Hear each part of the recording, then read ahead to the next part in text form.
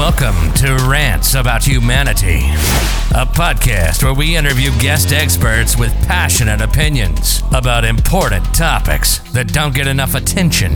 Raw, unfiltered, thought-provoking perspectives with no censorship. With your host, Philip Van Houten.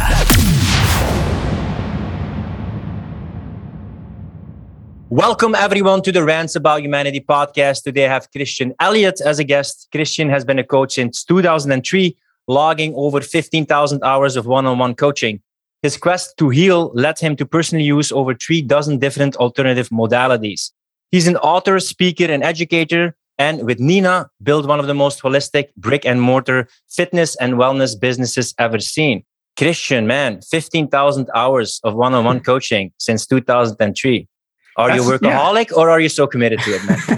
Well, no, if you just do the math on how many hours you work in a year, you step back and like, it's probably closer to 20,000 now, actually, because this is just what I do. But yeah, different seasons of life, different things have filled my plate, and realized that we transitioned out of brick and mortar about 4.5 years ago, so 2017, and realized that the service industry is really hard on family life. And so we've kind of done the virtual pivot to packaging what we do and helping people that way. But coaching is near and dear to my heart, and I love it. It makes me a better person every time I do it. Is it that intense dedication to your why and mission that makes you committed and show up? Because we can maybe later talk about procrastination or people who have really difficulty showing up and committing themselves. Yeah. I think probably a mix of two things. One is just I have a wife and 5 kids, so I have every reason to be on mission and to provide for them and to do my best to lead a family. That's a majorly important thing to me. But I had a clean slate back in 2017 and said, I get to rebuild life pretty much from zero. So what does it look like? What do I want to put back on this plate? What kind of work do I want to be doing? And it kept coming back to coaching. I just love it. I like to be fascinated by the question, what would it take to create a breakthrough for this person?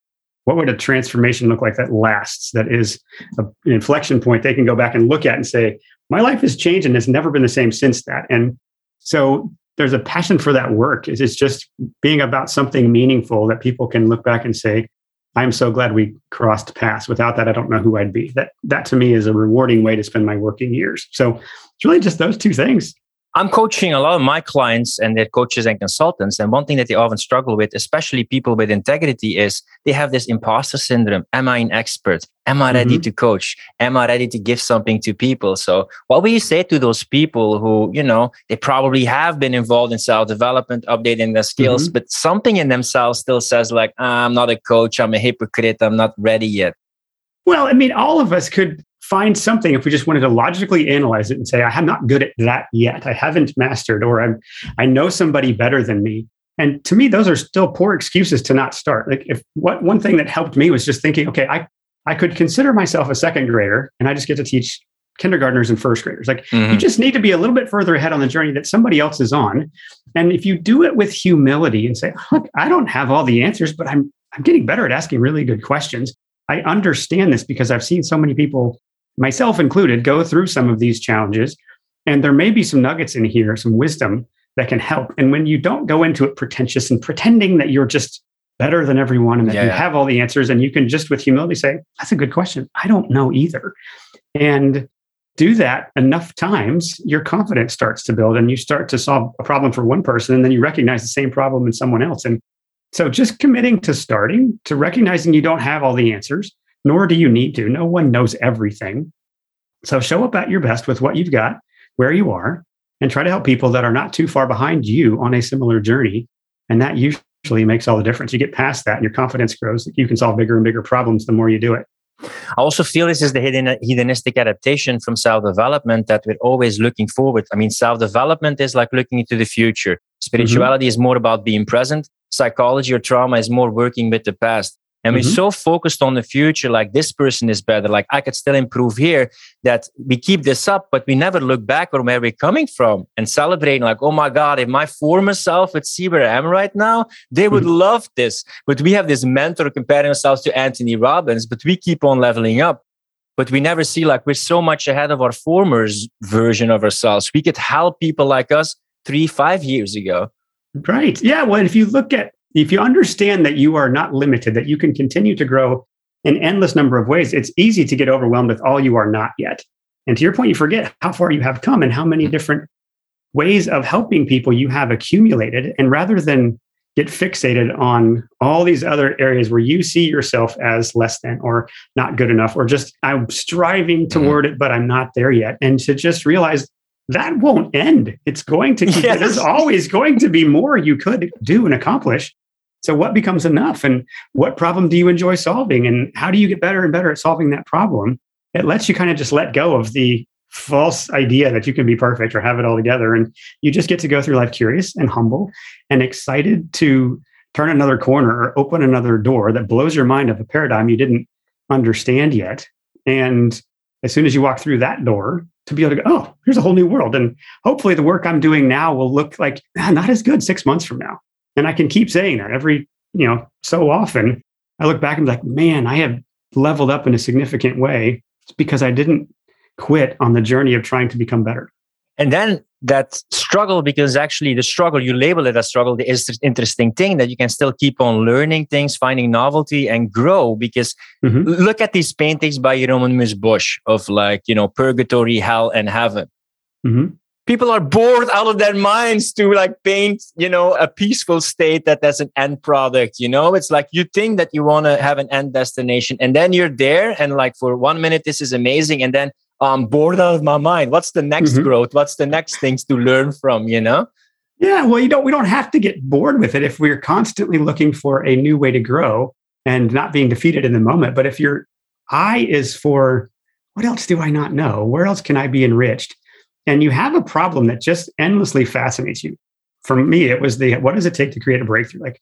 What would it take to transform this person? And so now I'm dealing with a different context, a different question. For an artist, it's a different paintbrush. It's a different color palette. It's just, what else could I do to iterate this and make it better?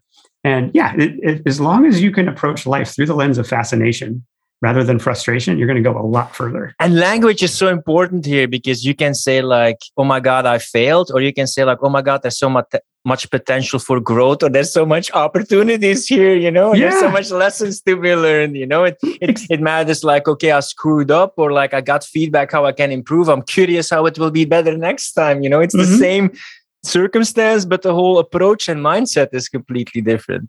No, you're totally right. It's so much of this is the mind game, but once it switches from fixed to growth, I'm not set. I often catch people saying, I'm not a fill in the blank morning person. I don't like breakfast. I can't go to bed on time. Can't? Never? It's impossible?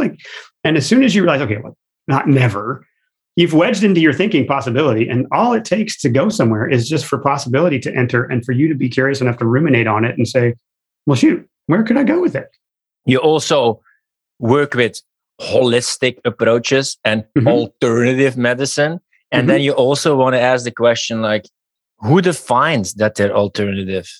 who labeled them as you want the real medicine, or you want this fringe medicine? Right. The words are so powerful. I was just on a podcast yesterday. We were talking about, he asked me where the name for my blog came from. And so I just told him the story about how I wrote an article called "Is Conventional Medicine the Wizard of Oz?" And I just ruminated on the word conventional and the history that led it to become called conventional. And you started looking at it did we make some wrong turns here? How did this become what we all call normal, and everything else is fringe poo-poo? You're risking your life. You're some weirdo if you're going to dabble in that. They intentionally chose the word alternative or non-conventional to try to make it seem look, we're the standard, everything else. And when you recognize how powerful words are and what we choose to, because two people can have the same word and mean something different. Well, the more we understand what we're actually talking about when it comes to how we use words, conventional being one, the faster we can accelerate a dialogue that actually produces an understanding or a lens of history that says, wait, is this narrative, is this story, is this thing I've been doing serving me, or is it now in the way? I think people don't realize how much linguistics and language is a part of our life. Just the way how you frame things, for instance. I'm going back to psychology lectures that I followed by MIT in 2012. You can frame something as you can rescue 200 lives in 600, or you can say 400 lives will be lost. The exact same thing. completely framed differently how you present it. Same thing, conspiracy theories. It's a theory about a conspiracy. But just the word conspiracy makes like, oh, it's made up. Same thing, toxic masculinity. Problem is not masculinity. Problem is the word toxic. I could talk about toxic spirituality, toxic happiness. It makes the thing toxic because femininity of the word's toxic.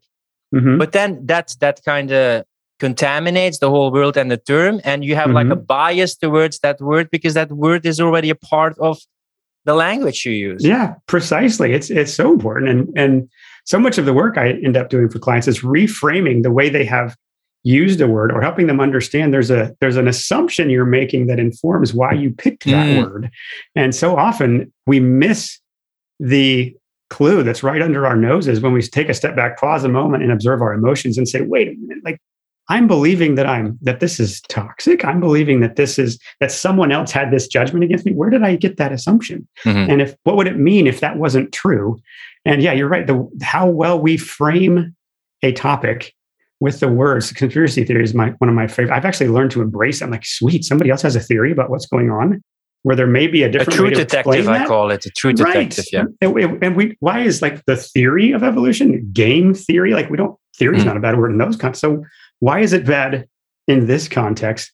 And who trained us to think it was bad to think that way? Those are some of the fun puzzles. We live on prescribed narratives, and people, if people don't see it right now, when Trump is in the media in Belgium, he just lifted the shoe, and it was the worst thing that he did. That reminded people of Hitler. And Joe Biden can read one sentence from a teleprompter, and it's amazing. The economy is going up. You know, you can have the same thing about we can't do anything about Facebook because there's a private company, they can do what they want. Same week right now, Spotify should remove John Rogan because it's misinformation. Whoa, that's the same government that said it's a private company and you can't change their policy. But then when it doesn't fit the propaganda, then you can do it. So this kind of bias, it's misinformation. Like, no, this is not misinformation. This is misinformation. Who decides that? Well, then it's not truth. It's just ideology. Or certain institutions who define it. And it's not based on principles. It's based on ideology or preference, their preference. Yeah. Well, and one thing I've noticed lately, I've been thinking on it, is we have this framing problem, even globally, about what we're up against. And I think part of the heart of the problem is that we've framed it as almost freedom versus tyranny. There's something about that resonates of we want freedom and we don't want to be oppressed. And what I think we're missing in that discussion is that we haven't really well defined what we mean by freedom or what we mean by tyranny, for that matter. Freedom from what and to do what? Yeah. And until we have a structure in order to answer some of those questions, we could still go right back to what we called normal before COVID happened. And please, may we not go back to that, because that's what got us in this mess. So what would it look like to be free and free from and free to do what? And so often we frame freedom, I think, inaccurately through the lens of I can do whatever I want, whenever I want. No one can tell me what to do, and everything goes. And there's only that you have as many genders as you want, and you can sleep around, and promiscuity is fine. And we just have all these loose moral underpinnings that don't really mean anything. And we come up with this fluffy definition of freedom to just do whatever. And we don't understand that's part of the problem. I frame it as we live in a matriarchy. We live in a toxic femininity. How will I explain it? Everything is subjective. Everything is a matter of choice. You can be triggered. Everything is emotional. You know, it's all based on feminine toxic principles. And the feminine, without containment of the masculine, without boundaries, without structure, without long-term vision, it's chaos. Absolutely. It's endless options presented as freedom that overwhelm you, create anxiety, avoid, and there's nothing left. It's empty.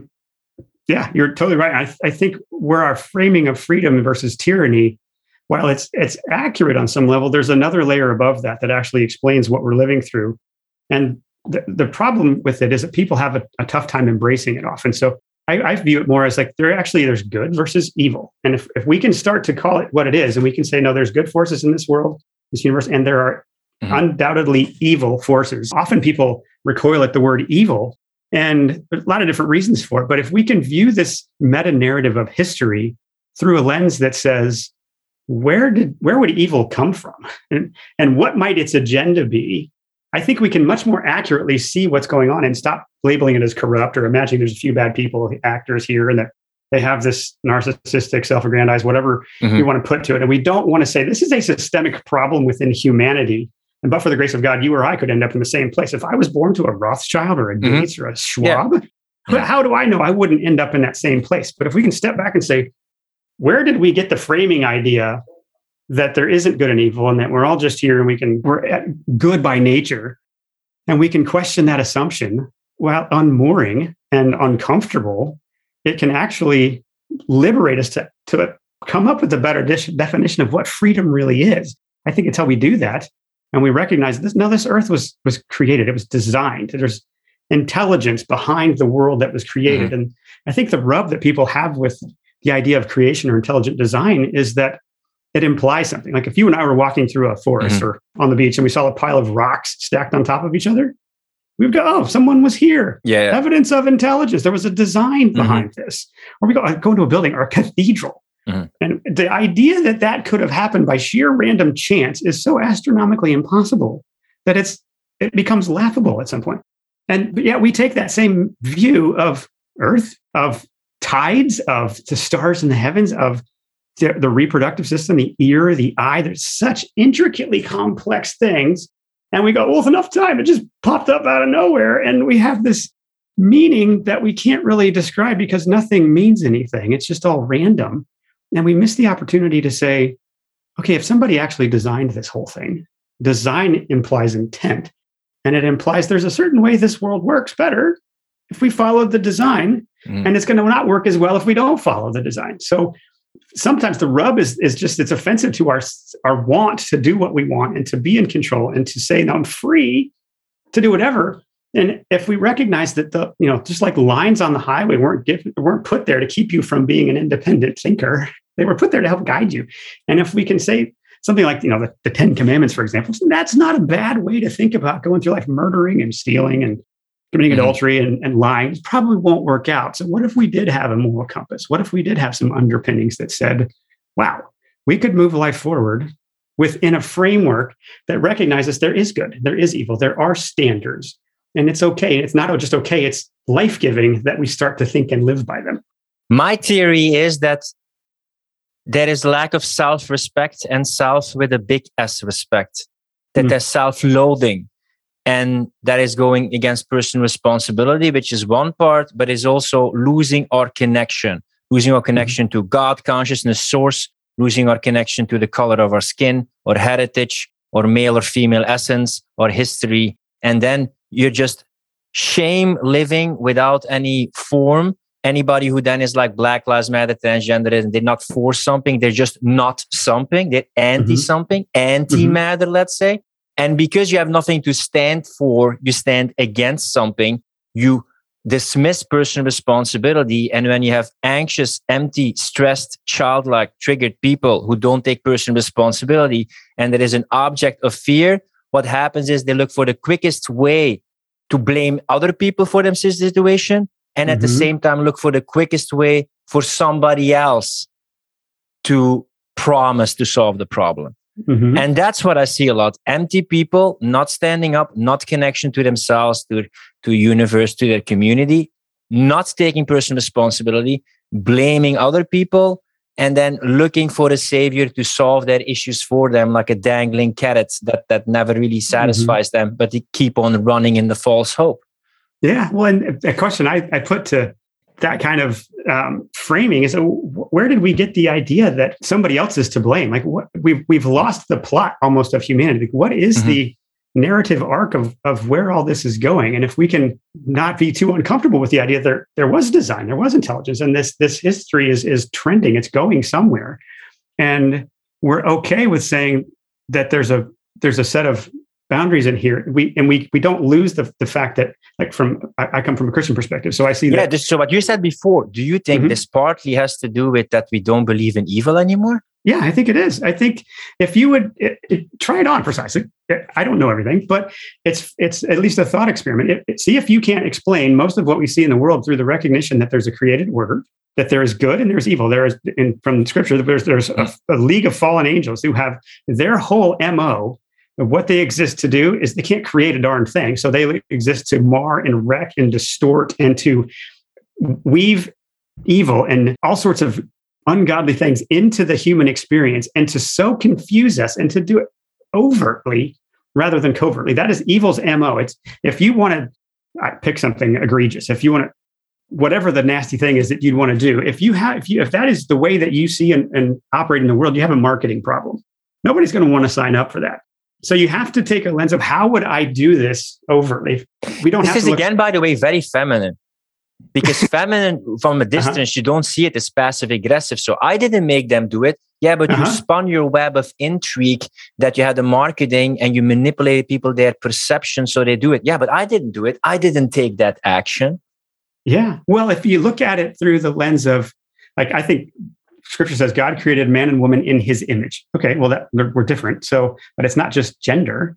I think essentially we each got half of the image of God. Well, what does that mean? What does it mean when the beautiful sides of both of them come together and manifest a different thing, where men get to be lions and warriors and we get to fight battles and we get to rescue beauties and we get to have adventures, and the feminine gets to nurture and to be beautiful and to join in adventure and play a supporting role. And neither one is better or more important than the other, but it's them together that makes it. And if we just focus on one aspect of it, we miss what, back to your point about toxic masculinity. Either gender could be toxic, and it's less well-manifested state of who they are.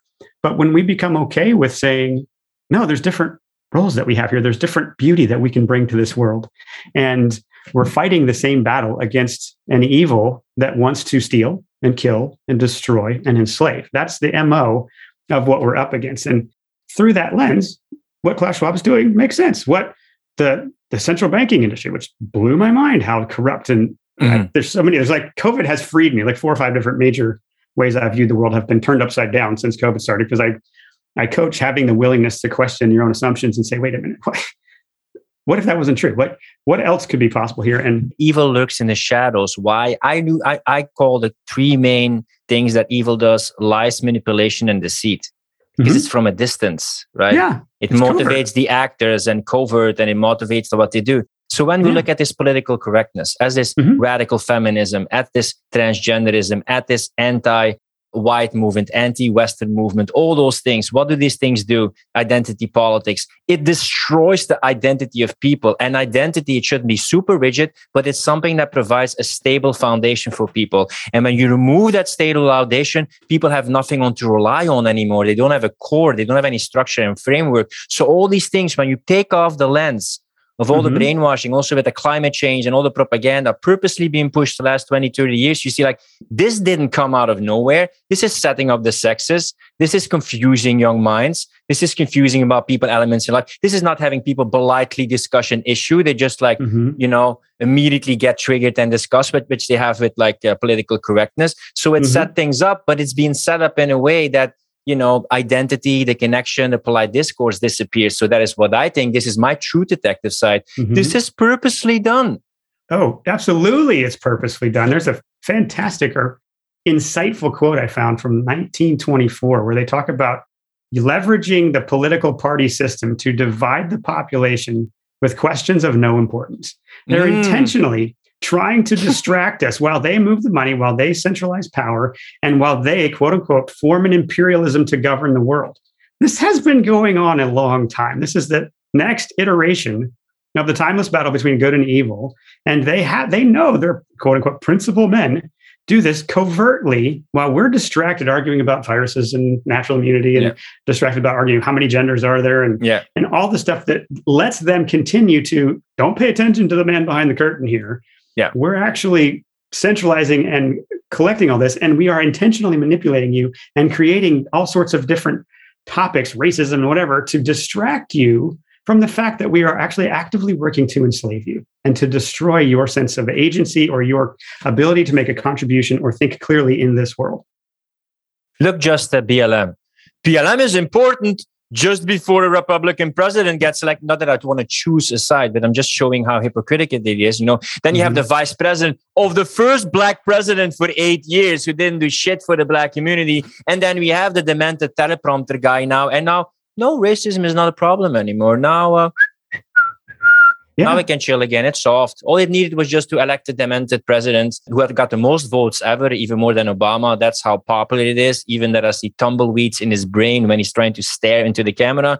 And now, no more institutional racism. It's solved. Like when you step outside of the matrix and have the big picture, you kind of see like how manipulating people, their perception or what they can debate about is actually indeed feeding those things higher up, but you keep them occupied, divide and conquer, give them games and play that they can keep on acting like it has any effect. And higher up, they just get more of what they want. Yeah. Well, and recognizing, I didn't realize till not that long ago that we live under a system of immoral money. We live under a system that it's corporatocracy masquerading as capitalism. It is well curated narratives that are fed to us on a timeline for a particular agenda. And while that's to some people, that sounds like hilariously fantastic and conspiracy, and it's have a hard time wrapping their head around it, I would challenge you to say, why does it feel that way? It's probably because for your whole life, you have believed a particular way. And to question that now means it's unmooring to think that people I thought were trying to protect me are now out to get me, or they've been manipulating me, or what does it say about my intelligence that I missed this? And that's so uncomfortable. I'd rather just continue to believe what they've told me for so long and say, you know what, that can't be true. I can't believe that would be true, because why would someone do that? You just went religious right there. You just went into a belief system that says whatever Pope Fauci says, therefore it must be true, because I can't believe that someone would manipulate or that evil could get this organized or do these kind of things. And if you're willing to wrestle with the unmooring of what it means and realize it's not a shot at your intelligence, the chances that you were going to wake up day one in the matrix and be able to see the whole picture clearly, that wasn't going to happen. So the mass wake up is one of the things that gives me so much hope about what's going on globally, of how many people are freeing themselves to question things they never questioned before, and how liberating it can be to start to do that. You could make a video on the right side, the so-called conspiracy theorists, what they've been saying for 2 years. And one of the things that they predicted is true. And on the left side, you show videos of Fauci and all the other experts, like, we will never do this. It will not be this. Then it's solved. This will be okay. This is the final solution. Wrong term. I don't name it in the Nazi but Bill Gates used that term. Yeah, exactly. I know. And then you compare the columns, and it's like, okay, we're the conspiracy theorists, but look at our column. Like, we can put check marks at so many things we said. Look at those left side things that they said, all been scrapped. All like red marks were just like lies. How far does this evidence has to communicate to show you, like, I know it's uncomfortable, and I respect someone to just say, you know what, I've been fooled. I've been lied to. It's very uncomfortable. But I have to admit it now, which for me is brave, sometimes even more brave than to be a so-called conspiracy theorist, to stand up and against it in the beginning, but just to admit that you were like fooled. But how far does this evidence has to communicate with just clips you can show right now, every 2 months, what politicians said. And then you see that they totally decided, we're going to make it mandatory. Oh no, we want to have everyone. We don't do it to kids. We won't have a QR code. Look at so many things that they said. And then 2 months to 6 months later, bam, the back panel then changed it. So how much these columns have to be different for you to at least think like, whoa, maybe some part of the other side, the truth detective side, is true. Yeah, it takes a willing mind to do that. And I would imagine that the people who have been puppeteering this have studied psychology and how to manipulate the human heart in so many different ways. Even the Milgram experiment, where they had people shock participants because the person in the white coat was telling them to do that. And most of the people would do, like 71% of people kept going despite the pleading of the other person to stop electrocuting them. Like, we have this bias toward trust, and especially of an authority figure. And some people, they're in a hypnosis. It's or what Matthias Desmet calls mass psychosis, or mass formation, this recognition that they're so under the spell. It takes questions, like what you're talking about, the lag between reality and conspiracy theories, like 3 months at the most right now. Like, spoiler alert. Yeah, spoiler. Yeah. What they said is actually not true. But it doesn't matter how many of those we line up and show side by side and present our case, and we can just be flabbergasted that somebody else would do that. But they've got so much trust, or it feels so insecure to question that I would rather live in that realm and have that not be true. I'll just believe whatever new spin Fauci or whoever puts on it, because they were just following the science, or they were just doing the thing. And if we can have the ability to interrupt them, not with more facts, not with more arguments, and to say, to zing them with the question that somebody else is going to have to water that seed. Somebody else is going to have to throw fertilizer on that. Somebody else will echo that somewhere else in their consciousness. It's the non-threatening, well-worded questions. I have a hard time with the vaccines is that they don't have any liability for it. Like if I get injured from that, there's no recourse for me to help. Like that's giving me pause. Just that nugget. And there's dozens of other ones you could pick. Yeah, where's the flu for 2 years? Shouldn't we focus on prevention? Mm-hmm. What about those, you won't change that with numbers, but you have the column where you compare all the famous diseases, Ebola, polio, and we can have an whole other disease topic about vaccines and effectiveness and stuff. Yeah. You can have a column where you see, okay, how deadly is it? Mm-hmm. How protective is the shot, And then you look at the columns and you partly see like, if it would be a big skyscraper, in terms of like mortality for Ebola, you just see one little step, like so small it is, you have to like pinch your eyes to see something. And then you look at it like, okay, so that is the mortality rate. And then you look at like, okay, like how effective is it? And then you have like, if you would be naive, 3 to 6 months. And then you can still spread it like, what? We spend billions of dollars while making people sick, more lonely, unhealthy, while the top deaths of people, cardiac diseases, obesity is going up. And you have something that is so low in mortality, 0.15 for an average death of 82 for women, 78 for men, which is people who die from whatever anyway, because they're prone to dying in that age. Then you look at how many shots do I need? Just one and I'm immune? No, several, every 3 to 6 months. And then you say like, oh, cool, but then I can't infect people. No, you still can. And like, how does this whole approach add up? How is this a good spending of resources? And how can you not see like, whoa, there's something completely different going on here than with the other vaccines or diseases they compared it with? Yeah. Well, and if you're having such an argument, or you're, just looking at the raw data or the news headlines or the contradictory flip-flopping statements, you can present those to somebody who's still in the matrix, somebody who's still following the mainstream narrative, and say, rather than, obviously I have the winning argument, so you need to come over to my position and admit that you're wrong. That's somewhat offensive to our intelligence. So a way that I would potentially handle that is, what is it about these that seems fishy to you? What is it about this that doesn't make sense? And let them try to explain why they don't trust the data I presented. And where did you develop so much trust in the institution that you have? Or what do you think that's the doubt people, right? Just some people are so bought into the narrative, you won't convince them, but some people you want a seedling of doubt. Like what do you not agree with, or what do you think is a bit exaggerated? Yeah, the tobacco industry leveraged that for several decades to keep tobacco going in cigarettes and not admit that harm they were causing. The digital infrastructure of Wi-Fi and cell towers and all the electromagnetic EMF stuff that we're living through now, they're using the same playbook of doubt. There's a marketing agency, and doubt is their product.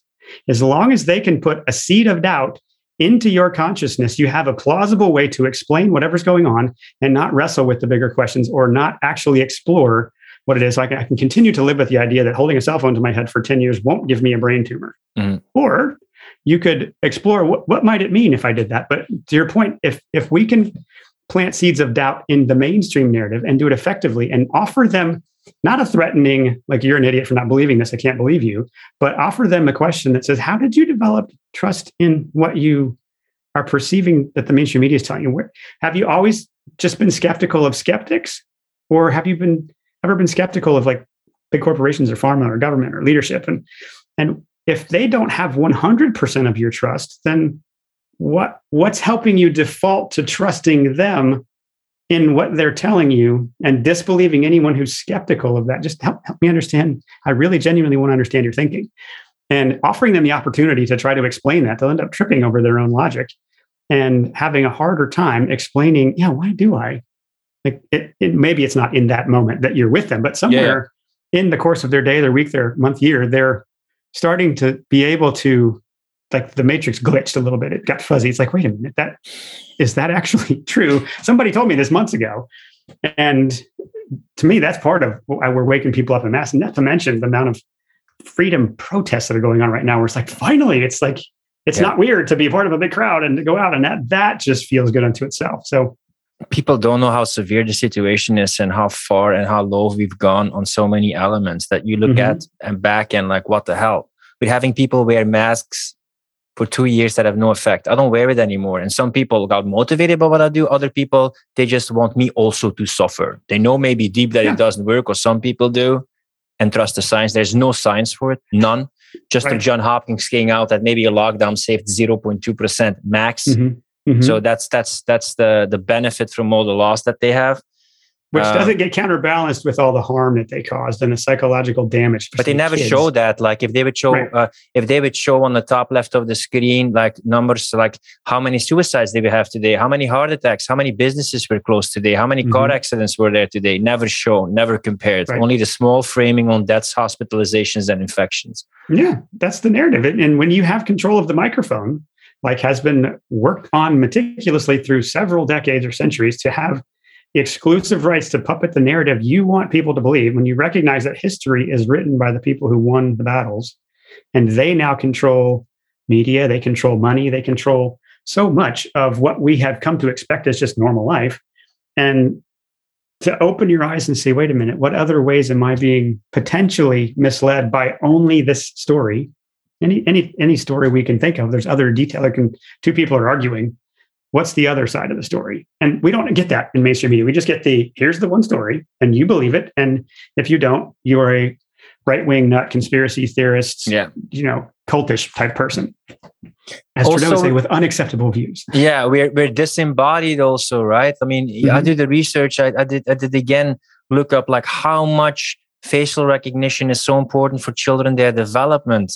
How much is embodied? Like you see how much. You have this experiment where you have a baby, going over something that seems like canyon, but it's glass. And then it looks at its mom, and mom is smiling, and it just crawls over it because, look, is this okay, mommy? Check in, have that human connection. How much of our spiritual connection or human connection or social connection is being destroyed with the false promise of let's replace it by digital connection? Because the image we paint right now is people are parasites. They can infect people. They pollute the planet. So what does it mean? Stay away from people. Stop focusing on human connection. Replace it with online likes, online meetings, the online metaverse. Why? Because they can centrally control it with technology. So more and more of this, the big tech or big combinations, they can control your behavior and perception. And that's underneath. But we are embodied social human beings where, that is a part of life. Culture is a part of life, hugging, touching, that makes us feel alive. And all those things are not being put at the forefront. It's like with religion, you sometimes had something sacred socially, existentially, spiritually. And now it seems nothing is valuable anymore. There are no values, and we just have to worship technology. Yeah. Like we're just an app or a product with a QR code, and we have nothing meaningful or lifelike in us anymore. Yeah. And we've given over our sense of agency to technology on so many levels. That if you are using a free technology, a free software, you are the product. And recognizing that has monetary value, and the way that these people keep you under their spell, or the way that what masks signify, or what news headlines that are meant to irritate us signify, what the weapon our enemy is using is simple. It is fear. And as soon as we recognize that fear is what they're trying to do, and we see the lens through it, how is this trying to make me afraid? What does it mean when I see someone else in a mask? There's an anxiety level that kicks up that we may not think like each other, or that they may be infectious, or I might be, there's some other thing. And if we can ruin the idea of fear, that whether it's talking about, one of my mind's being blown recently on contagion, is that really a thing? Like, do viruses actually exist? Oh my gosh! Like you start going, these are really compelling arguments, and I don't see anybody refuting it very well. But if you can recognize that fear is the weapon that they're using, and you can recognize that the scripture says God did not give us a spirit of fear. Which is, okay, so if you're, from a Christian perspective, if you're living with fear, where's that fear? Where's that coming from? Nowhere good. That's a weapon that is being used to manipulate you, to steal, kill, destroy. And the beautiful part about that verse is that it says, we've been given a spirit of power and love, and there's different translations for that, the sound mind or self-discipline. Like, so what would it mean to step into a spirit of power, right? To recognize that we are not powerless to stop this, that we are being manipulated by people who want a particular thing. What would it mean to step into a spirit of love, right? When you look at evil as trying to use the fear to go against humans, God or the good would use fear, contribute, and be humble. Yeah, for the same thing, like you're gonna die one day. Like, okay, then you have to go against people to live as long as possible and just sacrifice a meaningful or human life. Another good person could say, like, yeah, I'm going to die. That means, like, what do I want to leave behind? How can I contribute? How can I be humble knowing that I'm gonna die one day? Like, again, the same situation, different approach. Yeah, well, fear of the Lord it's a recognition that we are created and that we are fallen, and that, but for the grace of God, we could be sucked into any sort of evil. And it's a fear that says, God has given us a set of boundaries, and I'll do my best to live up to those standards, knowing that I'm not perfect, but His grace covers me. And to recognize that fear is a spell over us, that it is a tool, doesn't mean that we can't break it. And to step into power and love or self-discipline, those three together, to me, paint such an amazingly comprehensive picture of what it means to drive out fear. If power and stepping into the recognition that we have the ability, if we image God and He's a creator or He's a sovereign being, that we image Him somewhat in creating and being sovereign and offering the best of our labor to this world, knowing that the work we're doing is temporary, but it gets to add meaning and richness to this world. That's our sense of power. And love is the thing that keeps us humble, that keeps us from intertwining our what might be neurotic or narcissistic tendencies into accruing power, right? The people who are puppeteering what we're living through are not living in spirit of love. They're living in it they think of humans as cattle or parasites, locusts. There's this cancer that's on the planet that needs to be eradicated. And they perpetuate this view of the world of scarcity and doomsday, and everything is we're at the end of the limits. And when you recognize the world is abundant, you plant an apple seed in the ground, you get a tree. And how many apples you get off that? You can plant a lot more. Like, if the earth, we've barely tapped into the abundance that this earth could produce, and humanity moves forward more when there's more of us, not less. And there's more abundance than we have ever tapped into. And so the spirit of power, love, and self-discipline says, well, how do we become a steward of this? How do we step into this world and actually make something of value? Self-discipline or sound mind means you got to pace yourself, right? You're not omnipotent. You can't be two places at once. How do we step into this world and create beauty and love that just drives out fear? Because wherever I go, if I'm not afraid, I'm able to step in and love my neighbor better. I'm able to have people recognize, I don't know what you guys are doing over there, but I need some of that. Like, to be able to love my fellow humans to such a degree that it feels life-giving to those around. You step into that environment and you're no longer afraid. And when the spirit of fear has broken, you start to see everything differently. You can see the headlines and whatever we're living through going, oh, this is just an attempt to manipulate me. How do you have sometimes this meme where you see people glued to the television and it's showing rain all the time, and they're like with their umbrella above themselves in their living room, and then you see through the window that the sun is shining outside. How do you pull someone out of? To me, there's a few components. That one is to figure out what they are afraid of. And to me, fear is like anger. It's a secondary emotion. It isn't necessarily bad. It can be a radar that goes up and say, wait a minute, something's off here. And where is that coming from? And to me, fear is a symptom of an unmet emotional need. And whether we're speaking in the highest level of a God-shaped hole that only God can fill, or whether we're talking about the way we image God, there's basic human needs that drive. I throw these out, and nobody's ever been like, well, that doesn't make sense. These are the things that drive all of us. We all want health and love and adventure and romance and significance and dignity. We have this hardwired sense of justice or fairness that's important to us, no matter where we are. And we all want to master things and to have autonomy and to have a feeling of purpose. And you go through this list, and if we're anxious, if we are afraid, if we are fearful or angry, usually it comes back to one or more of those needs that we genuinely have that are not bad, that reflect who we are as humans, are not met. And there's a feeling of insignificance, of not mattering, of I'm an imposter, like we talked about earlier, or whatever that negative emotion is. It's just a reflection that there's an equal opposite thing that has not been met in us. And so we will irrationally do all sorts of other things to try to meet that need, rather than taking the time to say, what's under the surface of anger? What's under the surface of fear? What am I actually afraid about? What's the worst thing that could happen if my fear came true? Is it really that bad? And to recognize I'm not afraid of that. My fear is that I won't matter, that I'll get to the end of my days and I wasn't significant, that I didn't contribute. I'll get to the fear that I might be estranged from my kids. I get to the fear that I feel insignificant and my contribution doesn't matter. It's something in there that I'm not lovable.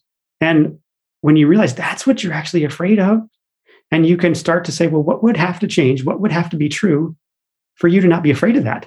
There's a windfall of questions or perspective or options that can fill that vacuum, and fear just kind of starts to dissolve because, well, that was irrational. That was made up.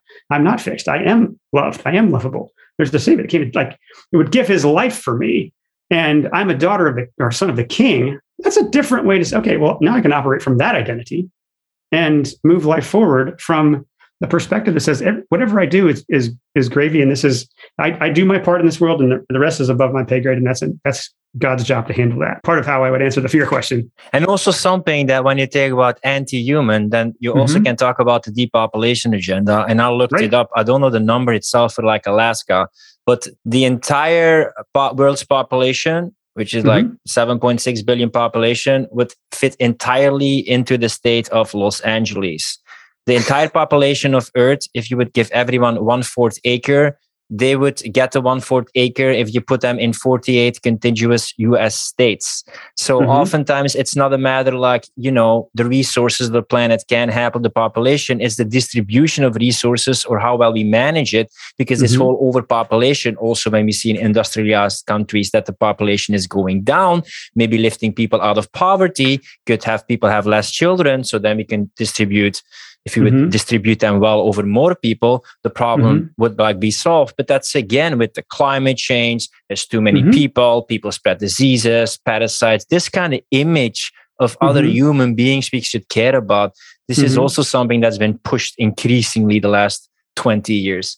Oh, absolutely. And if you can have the opportunity to just entertain the thought experiment, what if contagion wasn't real? What if this whole climate change thing was just the political football? What if it is a tool used by people who want to have more and more power? There have always been, and there will always be, people on the planet who have an insatiable desire for power, and they will do whatever it takes to get more of it. John Rockefeller, when he was alive, considered the wealthiest man in the world, he was asked, how much more money do you need to have to be satisfied? And he said, just a little bit more. There's this never-ending need to have. You've got more than everyone. You need more. Yeah, that was his answer. There's this insatiable need to accumulate and to centralize and to own and to feel like king of the world. We could psychoanalyze what childhood wound or sickness they are dealing with. But the point is, if you're someone who thinks like more and more, I have to have more, and there's the profession that is ruling, that is governance, that is big business, becomes more and more attractive to you. And it slowly weeds out the people who aren't willing to just cut ethical corners and step on whoever they need to and do the most shady, sick things in order to climb and accumulate more. It kind of weeds out the people who don't want to be in that world. And what we're left with is what the world we're in today, right? Where people are willing to do whatever sort of nasty things are possible to force their agenda on the world. And we could throw in there climate change, and we could throw in there contagion or virus or fear of death is really what they're getting at. And when we recognize, they're using climate, and don't get me started on weather manipulation. That was another thing that blew my mind recently. If you told me that 2 years ago, I would have been like, you're crazy. That's no way. And then you look into it and you look at the patent record and the news segments and the documentaries that have been made about our ability to control the weather. And or as the Air Force puts it, use weather as a force multiplier. You're like, okay, so we have the ability to tinker with nature and to scare people into these emergencies. And Prince Charles can come out and say, we need to have a warlike effort and spend trillions of dollars to fight climate change and try to scare the crap out of us. And it's just a never-ending cycle of, if you learn to think like a globalist psychopathic sicko and think, okay, if I wanted to rule the world, what would I have to get under my control? What would I have to be able to have people believe? And it's gross to do it, but put yourself in that headspace. I would put myself in that space like, okay. Like, and I believe that most of the knowledge from sociology and psychology is being used behind the scenes for more power, money, and influence. Mm-hmm. So like, let's take a look at these humans. What do they like? Oh, they seem to be really afraid of that. Yeah, that seems to be a very big trigger for them. And what do they like to do? Like, take care of each other, and you have some in-group behavior. Interesting. That's something we can work with. Okay. What if we have something that we enhance the fear of that? We present it as it's something to take care of people, and we create some in-group behavior, and that will make sure we get what we want. Perfect. Start a social experiment. That seems good. Let's do this. That seems to be the trigger for humans. Right. Well, and then, okay, then you have to think, okay, that's a good plan, but what could be their counteroffensive? What might they do to organize themselves, to see through it, to wake people up? They've already thought of that. If you go look at the Great Reset plan, it's jaw-dropping in the complexity of which they've thought of it. But they're thinking, okay, if we could manipulate the weather, if we could disrupt the supply chains, if we could tinker with the food, if we can keep them afraid of getting together. If they don't want us to congregate, the one thing we need to do is congregate. If they don't want us talking, they want us separate, because as soon as we're separate, we lose the ability to be human again. And that what's one of the best weapons of fear is to keep us from being together. And you start to see both what would be the plan? How would you manipulate humans? But also, how would you respond to their counteroffensive?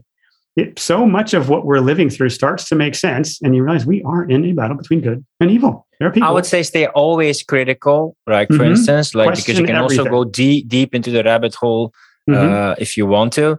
But for instance, the next big thing that they often talk about, and it's simple. I will do the translation, right? I will read the thing that they say it does, which is the beneficial thing that draws people in. Think like, I like that. That's what I want to go for. And then I'm going to translate it into what's behind it. So these are the sustainable development goals. I will read them. Number 1, no poverty. That means we're going to take your money. Zero hunger. That means we're going to take your food.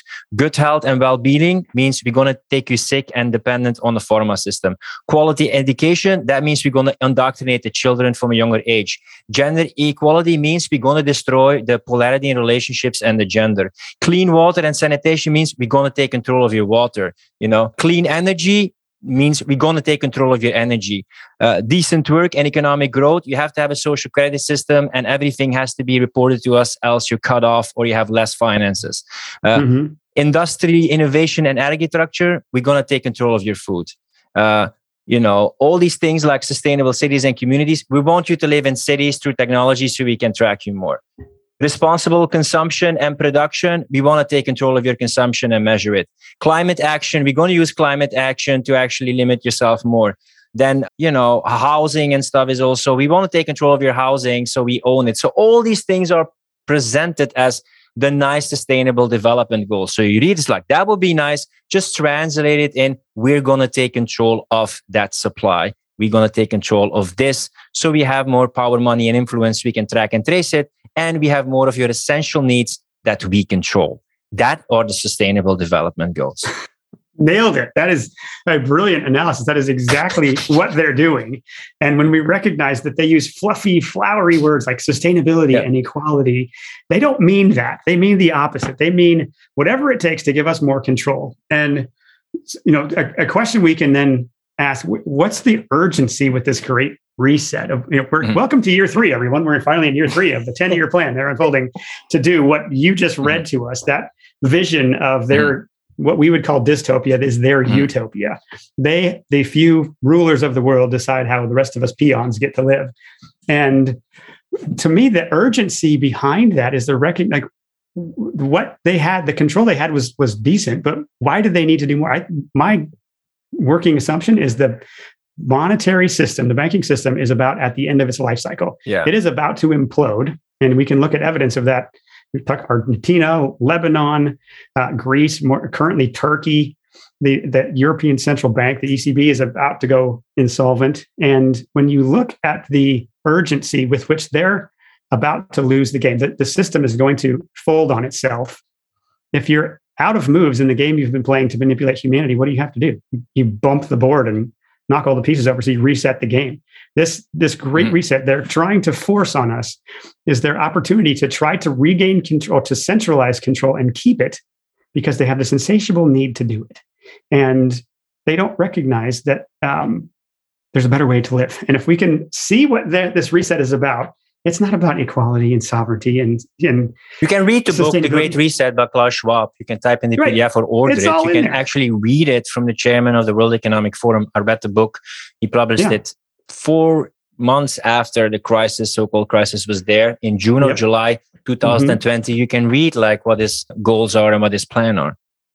Yeah. And as soon as you're willing to entertain the idea that there's a global assault on freedom organized by evil people who are psychopathic, who view you as cattle and despise your own existence, and to think that there are people, like, we don't have to go too far back in history to see that there are people who think like that, who want control, and who, to your point, think it's good and needed to depopulate and kill. This is also what a lot of people think, like, depopulate. Why would they do that? Because those kind of people, because they don't need humans anymore. They're creating AI, machine learning. They think in terms of, I don't know, it was Equilibrium, the movie, another sci-fi movie, spoiler alert. Sometimes when you watch them now, they say humans are too unpredictable. These emotions make them aggressive, make them unpredictable. We need to make humans more controllable. And then they focus on the negative, and reduce the population, etc. I think there's some people who convince themselves of these things we can call psychopaths, that they really think that they create a utopia for, like, we have to get rid of people. This is not sustainable. People create so much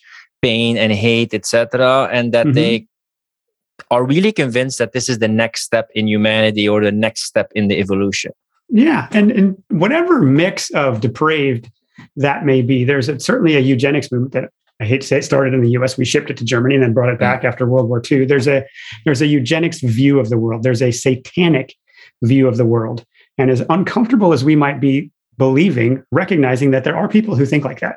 There it goes, the Aztecs, the Egyptians sacrificing children. Like to assume that sickness has been eradicated from the planet is naive beyond belief. To think that people would no longer think like that. Well, no, there are people. They would just do it covertly. They would hide what they're doing, and they would, to your point, try to give us all these flowery, great examples of utopia that they're going to shape us into and shoehorn us into this vision.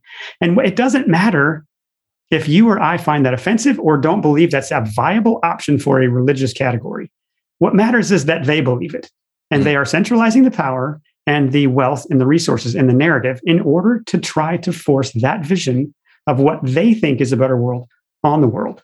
And as soon as we're able to say, okay, there are people who think like that, and to start to look at the events through that lens, it can give us a discernment and a wisdom to say, we're actually fighting evil. We're not trying to just go back to this free utopia where everything. Well, what people don't believe is, let's say we put Reuters, the World Health Organization, the World Economic Forum, Facebook, Google, LinkedIn next to each other. And then we ask ourselves, how much are they determining the narrative of what allowed to be said and not? A massive amount. People are like, oh my God, so many people can't think the same way. It can be psychologically, perceptually, but just these institutions, just these people, how they are the gatekeepers of what is allowed to be said and censored. They determine a huge amount of the acceptable, between brackets, reality people are allowed to see. So I'm not saying everyone is involved. I'm not saying like all these people met into a room, but when you just said what Reuters is printing, like this is the news, the big media corporations, the World Health Organization, the World Economic Forum, you have clips from Klaus Schwab who's saying like, yes, 30% of our leaders are youth global leaders. And we got a really nice grassroots movement, leaders, activists, etc. Trudeau was a youth global leader. Yep. Alexander De Croo of Belgium was a youth global leader. Merkel was a youth global leader. 30% of the cabinet were from the World Economic Forum. He admitted it. Argentina, more than 30% was a youth global leader. Jacinda Ardern was a youth global leader. Yep. Macron was a huge global leader. So all these things, when you look at, there's a huge tie and combination between those people. So even if you don't believe, you can see the ties and where they come from. And they centralize a lot to the same institution or the same linkages. Yeah. And Klaus Schwab is recently on video, and he used the word penetrated, which was like kind of offensive. He says he was gleefully talking about how his young leaders had penetrated, was his word, the cabinets of governments all over the world. And that's part of the plan to roll out this vision. He's 80 something years old. The guy's going to croak at some point. Like, doing his best to birth this vision, and he needs the young people with the control and the technology and the charisma to try to do it. And when you can recognize that there's that level of puppeteering going on, you throw some Soros and Gates and central bankers who like to hide behind anonymity in the mix, it's not as mysterious, and we can actually start to identify our enemy. And we can, thus, men can go become alphas again, and we can go hunt, and the women can help in the way that they are protective mama bears, and they can join forces. There's an unstoppable force that we have to block this. Yeah, and you have to unpeel the layers, right? Mm-hmm. Because sometimes, there's so many, always think critically and don't buy everything. Think for yourself, look at different perspectives. But I still have some people, for instance, they're like, yeah, they're globalists and they're controlling us. But then when they talk about, the patriarchy and the wage gap and it's there and we're abusing us. And I'm saying, like, you haven't peeled the layer enough. This is not your narrative. This is the prescribed narrative that serves to depolarize the sexes and set them up against each other and keep you also isolated. But they think, like, I've seen the narrative or the onion. No, you just seen some layers. Cool. But look at also this story. Like, how much is that your story? Right. Well, and the interesting thing about just even the conversation we're having is that this is not typically the launch pad or the starting point to get somebody to recognize the full picture. They have to have an entry point somewhere. Yeah. As soon as you start to question authority in some aspect of what we've been told, and you have found your bearings and you realize, wait a minute, this could be happening. Like for me, I've been distrusting of pharma and big agriculture basically since 2003. Mm-hmm. So I saw right through this COVID narrative from the beginning, but I was clueless how ubiquitous and centralized, and it's not just the FDA and CDC that are captured, it's all of the regulatory agencies. Oh, and it's the World Economic Forum. Oh, and it takes a while to get your bearings, because awakening is beautiful and liberating, and it can also be terrifying. It can also be so unmooring to feel like I'm in this mix of my world is turned upside down. I don't know where to place my hope. I don't know who to trust. And I don't have a sense of community. I'm wearing this mask, walking around trying to get groceries and get out of here before I get scared. That's a tough place to be. And if we can have some compassion for people that half or 3/4 of what we've talked about, they're like, you whack jobs, because they're not ready for that yet. Yeah, I know that I'm curious about your stages, what you went through. I went from anger to grief to now. And I'm also curious what you now focus and where you get your energy and what you focus on, to still speaking my truth, taking a stand, have some empathy towards the people, to plant seeds of doubt so they wake up. But I'm more grounded than I was like a year, 2 years ago. It was more like shouting against the world, being angry, like blaming them. Idiots, don't you see it right now?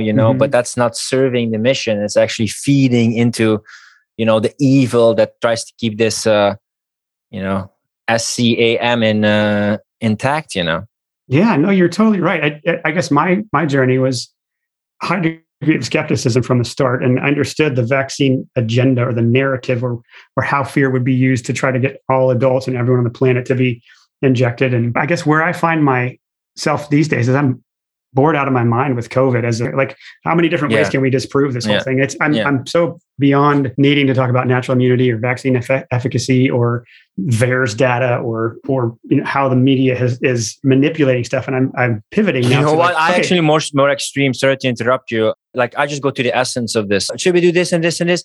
Guys, my stance is none of this was needed. Should we do this and outside and inside? Guys, none of this was needed and it didn't work. Right. Let's go to the essence of the conversation. None of this was needed. Right. Well, the reality that we can shake our fist.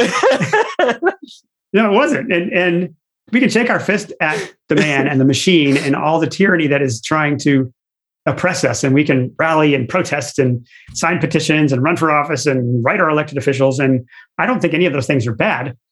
But I don't remember who said it, the quote, something to the effect of, the way you transform a system is not by fighting, it's by building a better one. And so my focus of effort now is like, what would a flourishing society look like? What kind of community did I never have the awareness that that's what I actually wanted? What would it look like to have a local community, to feel connected?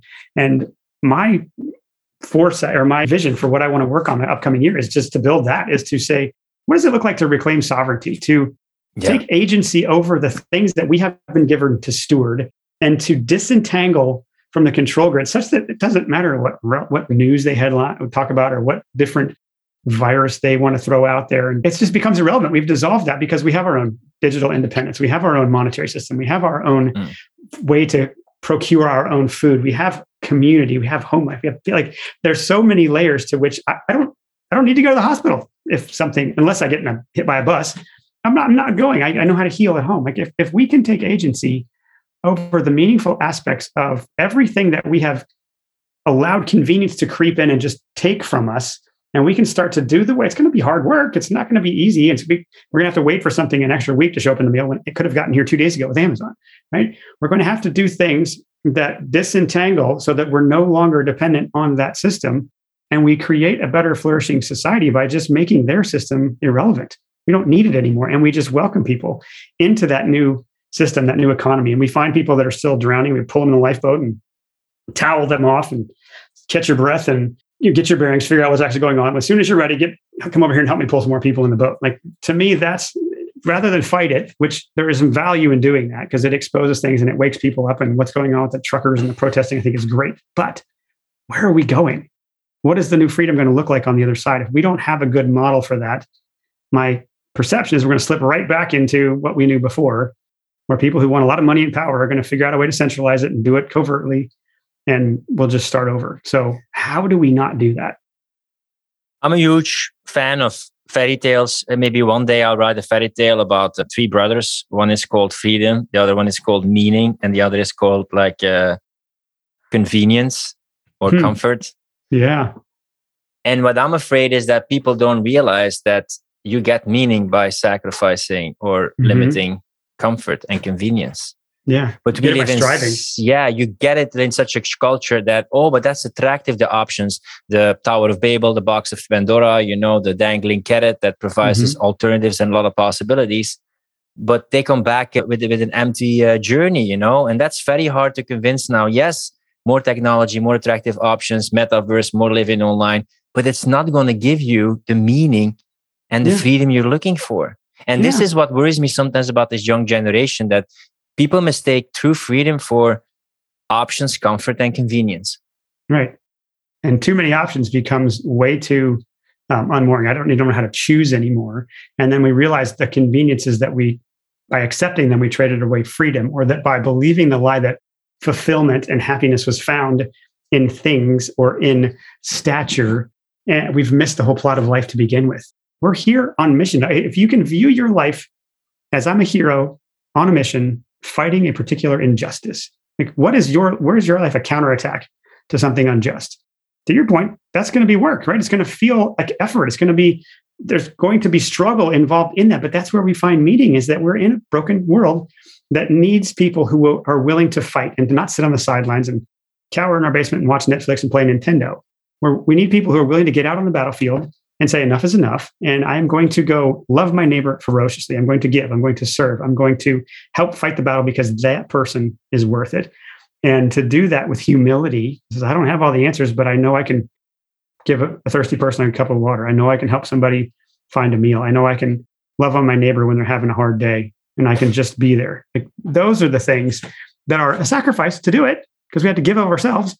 But it's where the most rewarding moments of human existence come from, when we matter to other people. This is why that's my Client Closer Academy. And my slogan is, it's for rebels with a cause who take personal responsibility, speak their truth, and make an impact. And I feel that's what I want. Rebels for a worthy cause. And when I don't have the money and resources right now to do it, but if I could change one thing, it's I completely rewire the education system. Completely rewire it. Because it's based on compliance, obedience, memorizing. It's not based on self-awareness, seeing your talents, contributing, not at all. It's like a slave factory, basically. So all these people come outside of the slave factory, not knowing themselves, not knowing their strengths, feeling ashamed, feeling judged, feeling that they can't make an impact. They're broken people. So I'll often describe it like, how about if education, instead of a whole baggage of negativity, blame, guilt, not knowing yourself, you would have a whole backpack full of a positive toolkit that you can love yourself, know yourself, and make a difference in the world. Wouldn't that be awesome? Why are we only coaching people when they're at the end of their 20s and in their 30s? Why are we not coaching young people, getting them together, masculine, feminine rights, fire ceremony, sharing stories, rewarding people for the talents that they have? And wouldn't that create a lot more sovereign and empowered people? Why do we have this backwards education system from Prussia from the end of the 19th century? And we look at the education system, and it doesn't make any sense to have this kind of education system in 2022. it makes sense if you're trying to control everything. Yeah. If you're not, that system, what a life-giving system you're imagining. And what would it mean to actually have like health and relationships and finance and relationship skills, all how of that to handle stuff, money, all hardwired into education. And to be able to gift our kids something more than math and reading when they graduate, and social isolation and pressure and all the different ways that we traumatize children within that system, to give them a different experience. Like, what a beautiful vision. And if we could go after, there's a great quote, I think it's Henry David Thoreau, there's thousands striking at the branches of evil, there's one striking at the root. And if we start to strike at the roots of these problems, we can go after the education system, or from my perspective, go after the monetary system and reset that. If we could go after the roots of some of these institutions and rebuild ethical journalism, rebuild ethical medicine, pick your industry, and we could have a system of moral money, that so many of the problems we live with in society are because we have a system that is intentionally enslaving us via debt and inflation. And we don't even know that that's there. Take that off, the pressure off of a family, and you focus on the family unit and use that as a way to build society back. Oh my gosh, the opportunities we have for a better society are endless if we can start striking at the roots of evil rather than just the branches, the questions of no importance they would prefer we be distracted by. Yeah, people sometimes want a solution, like, do the exact opposite what they say. That's sometimes that is the solution. Solution, Yeah. How was the reaction to your article that you said like 18 reasons why you don't take the experimental gene therapy? Oh man, that was, I published that somewhat reluctantly. I was like, I had to eat my own cooking of like, step up and be a man and get in the fight. If there's something important to say, do it. I had enough people asking me about my thoughts on it. And I'm like, I should just save myself some time and put this somewhere. So I did. And I braced for vitriol and hatred and expecting to have this, like, I don't think I even looked at it for a day because I didn't want to deal with whatever was coming. And to my surprise and delight, that went viral beyond my wildest expectations. Got over 5 million views just on my website, and published in multiple languages, and a lot of other bigger mailing lists sent it out. And what I found was I almost exclusively got thank you. It's finally somebody stepping up and saying something. And what it did for me was give me a courage that I didn't have before, a backbone, or a feeling of like, whoa, when you can speak truth and it resonates, people hear it. And if I have a superpower, it might be that I do my best to be fair and level-headed and to really genuinely consider someone else's perspective and to not be too forceful with my opinion. And so some of that is mixed into how I unfolded why I'm choosing to not get it. And I think that is as much what people appreciate, because it's not like anything I wrote isn't already out there in a million other places. It's just kind of a collection of thoughtfully, friendly saying, does this make sense to you? Because this doesn't make sense to me. But for anybody who's waffling on, do I throw my hand in the ring? Do I take a stand? Do I actually go out there and try to ruffle, or no, I'm going to say something that might ruffle some feathers? If you need a nudge or some courage to do that, be brave for 10 seconds and do the thing. And I would be shocked if what you don't find, yes, you're going to take some arrows in the back. I've taken some. I've got Snopes articles and fact checkers all over me. But if the quality of people you get to meet, or what to your point earlier, of like feeling like there's a struggle that's worth it, there's a battle here that needs another voice. When you recognize that you get to step into a meaningful fight, and if you can do it with humility, then you can say, nobody does this. If I don't do it, who's going to in my neighborhood? And I would be surprised if you don't find is people coming out of the woodwork to say, thank you. Oh my gosh, that was so meaningful. And the caliber of people that you get to meet, or the depth of relationship and understanding you get to have because you took a courageous step, goes up so significantly. And it feels really good to be on the winning team. It feels good to be on the side of truth and to not be silent, because there's that internal dissonance of, I know this, but I'm living under a spirit of fear. What if you didn't live under a spirit of fear anymore? What if you stepped into power and love and self-discipline, or a sound mind? And you just said, I defy you to make me afraid anymore. Yes, this may sadden me. Yes, I may lose some friends. Yes, I may temporarily at least lose some friends, but I'm not going to sit on the sidelines anymore. I'm going to take a stand and do it, and just watch how life-giving it can be. Yeah, they say a good conscience is the best pillow. Right. And who you see, do the action and you shall reinforce yourself. But that Ralph Waldo Emerson, a good friend of Henry David Thoreau, said. And when you see those experiments that being done with conformity, you didn't need the majority to convince the so-called, other people. You just needed some brave people who spoke up. And that's sometimes what amazed me, especially with such a lack of integrity sometimes in the influence / coaching industry. You don't have to wake people up on their wall all the time, but some people are acting like not horrendous stuff is happening. Let's make money and act like everything is fine, beautiful pictures on the beach, etc. It's fine. Like motivate people, sell your life-changing service, hopefully. But just like chilling out and just riding the waves of momentum and not fighting for humanity or future, I don't get it at all. There's so many people that when push comes to shove, they don't stand for their values. Yet recently, like Brené Brown, who said, like, I'm not going to publish my episodes anymore on Spotify, you know? And she's the person who said, like, it's not the critic that counts, the person who speaks in the arena, says for honest debate, hard conversations, you know, and then just not shaming people. You're shaming Spotify and Joe Rogan to not take a stance and have hard conversations. And then she backpedals like, sorry, I just want to take a break. I didn't know. I should have communicated better. Someone who really minds her communication and steps a lot and team building. She didn't know that. Like, whoa. Like how can you reconcile this with your basic principles and your integrity of what you stand for? A lot of stuff seems to be good marketing or principles that people really need. But when push comes to shove, they don't stand for them when it gets hard. Yeah, gets challenged. The character it shows up when it's challenged, not when we talk about it. If you don't have character, enough pressure will expose that. And it isn't always necessarily a bad thing that it exposes. I take Brené Brown to be a thoughtful person, and I imagine the blowback she got for her position might actually wedge itself into her thinking a little bit and be like, you know what? I'm now living in contradiction with what I've been saying for a long time. And so I wouldn't give up hope on her, but hopefully it's a moment where you can go, whoa, yeah, like I'm not living in line with what I said I believed. What would it mean for me to do that? What stand would I have to take? She's already got arrows. You might as well swing it the other way and get some from the people. I'm just a stubborn. I'm a fucker. You know, when people say like, you know, that you said that shit and that's misinformation, it's like, are you going to apologize? No, I'm not going to apologize. Maybe I did some stuff that I didn't regret. I did it there. That was my version. It's my podcast, and you can go after yourself. Yeah.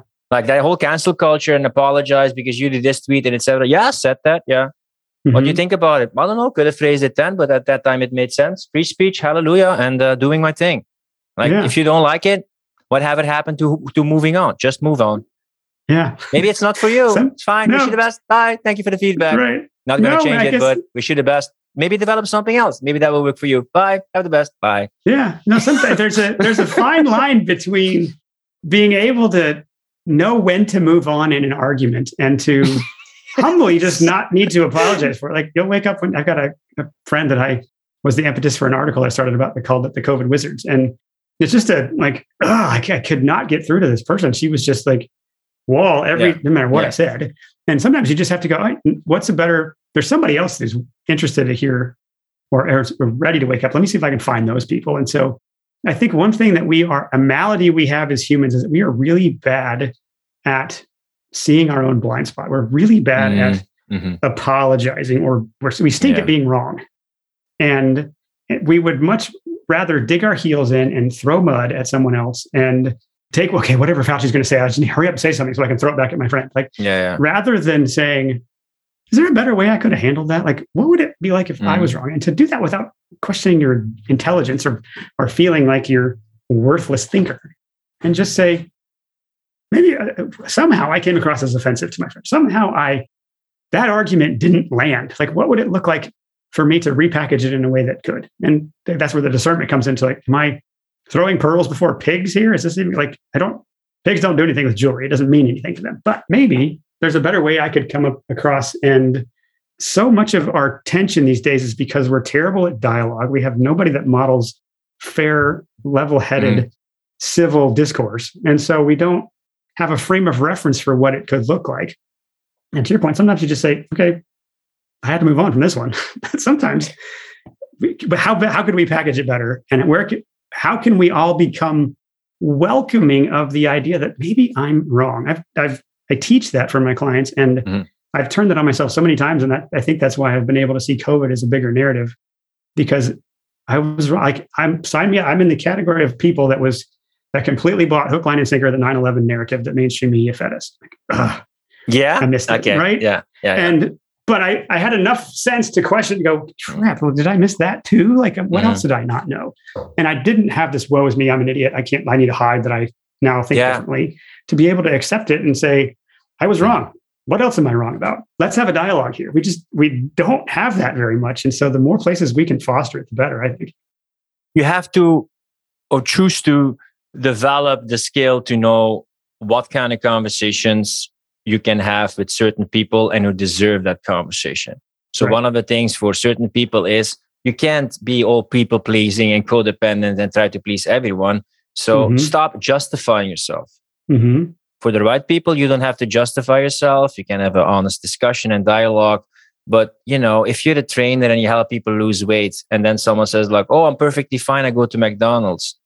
If this person is not ready to have a conversation about health, it's not for them. It's fine. It's just not for them. Switch the topic. You're not on a mission to convince everyone. You don't have to justify yourself. You can learn, be open to feedback and criticism, but be mindful of who you have certain conversations with and then be open to it. But other people, like, you can see it with the whole COVID thing, if you can start a conversation or not. And then when you see like, oh, there's nothing possible, you just shift your attention or you stop screaming to the wind. It's not useful for them, not useful for your mission. And it just leaves you drained. So it has no point at all. Yeah, no, you're right. And the sharper that discernment filter gets, the more you're picking battles that actually have a chance of being won.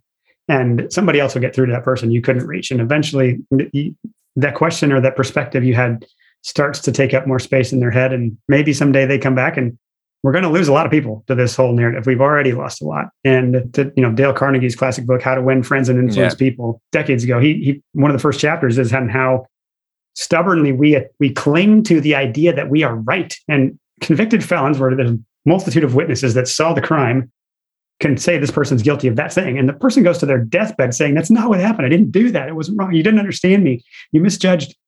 And to be honest, they were guilty. There's something hardwired in us that says, no, I can't be wrong. And as soon as you can let go of that, it's freedom, because you realize you're not right. There's no way everyone can know everything anyway. So experiment, try a different way of seeing things, see what you can learn. And if you don't have a good thought partner you're in dialogue with, move on. Somebody else is ready to be that person. If people want to become a sovereign human being, if they want to empower themselves in a unconventional or more holistic way, where can they find out more about you and what you do? Okay. Yeah. So you can find a few different places. We have a website called truewholehuman.com. You can find out about our coaching program on there. Starting first quarter this year, we're going to be doing a program called the Sovereignty Project, which is really all about reclaiming the sovereignty and what we see as kind of the 6 major areas of life that we need to have agency if we want to be outside the tyrannical control grid. So that's about a year-long program of just learning and disentangling and repeating in different important areas. And so you could find that at truewholehuman.com/sovereignty. You can also find my blog where we've talked about some of those articles. It's deconstructingconventional.com. You can sign up for our newsletter at the bottom of any blog post. Or if you want to reach out to me in person, you can just type in Christian@truewholehuman.com and send me an email. Last question. What is the most weird, abnormal, strange alternative medicine method that you ever tried? Ooh, that I've tried? But that rules out things I've heard of that have not tried yet. The weirdest one. Like an enema or? I've done an enema. Yep. Coffee enema. I have done that. That would be up there. A few different, like Toyohari is a discipline where they actually, instead of putting the needle in you, they just put it on you. It's like, does that really work? But, really? So that's a different one. Yeah. There's from enemas to like probably the ones that are the most fascinating to me would be the microcurrents, like the recognition that we are electrical first and chemical second. And the Earth has an electrical field. That's why a compass works. There's electricity all around us all the time. And we're bathing in this cacophony of noisy electricity constantly. But every different process the human body has its own frequency, it has its own little resonance at which it operates. It's just part of the acoustic signature of that process. And so many of those processes get interrupted. And what microcurrent therapy can do is actually help your body find the current of what is digestion, what is, pick that, how would this type of tissue heal itself? And to be able to have that current go through your body and actually get past areas where there's stuck stress or where the current's not flowing well. That was a fascinating one. Had somebody just put their hands on me and you feel this current going through you. And sometimes it's involuntary and sometimes you don't even feel it. So that would be probably the weirdest one I've done. And psychedelics have it, or Cambo, or other stuff? I know someone who does Cambo, and I might go do that. If you don't know, Cambo is like drink a whole boatload of water, and then you take frog venom, and you and puke your guts out for like 30 minutes. And the stuff that comes out of you is shocking. So yeah, I will probably be doing that one in the next month or so. But I have not done psychedelics and I have not done Cambo. Well, see, it's still a lot to explore, still a lot of stuff to uncover and see what's unconventional and maybe very constructive. Thanks so much for creating Sovereign Human Beings, helping people stand in their power, speaking for what's right, and being a guest on the podcast, Christian. Thank you so much, Felipe. It was really a lot of fun. I sure enjoyed it. If you like this podcast, don't forget to subscribe and support our mission of freedom of speech. With increasing restrictions on fundamental freedoms, we believe that now, more than ever, is the time for you to be an online coach or consultant and become independent from the system. That's why we created the Client Closer Academy. Learn how to consistently enroll clients and join a community of fellow free thinkers who value personal responsibility, speaking their truth, and making an impact. Find out more at clientcloser.com/academy. Rant over.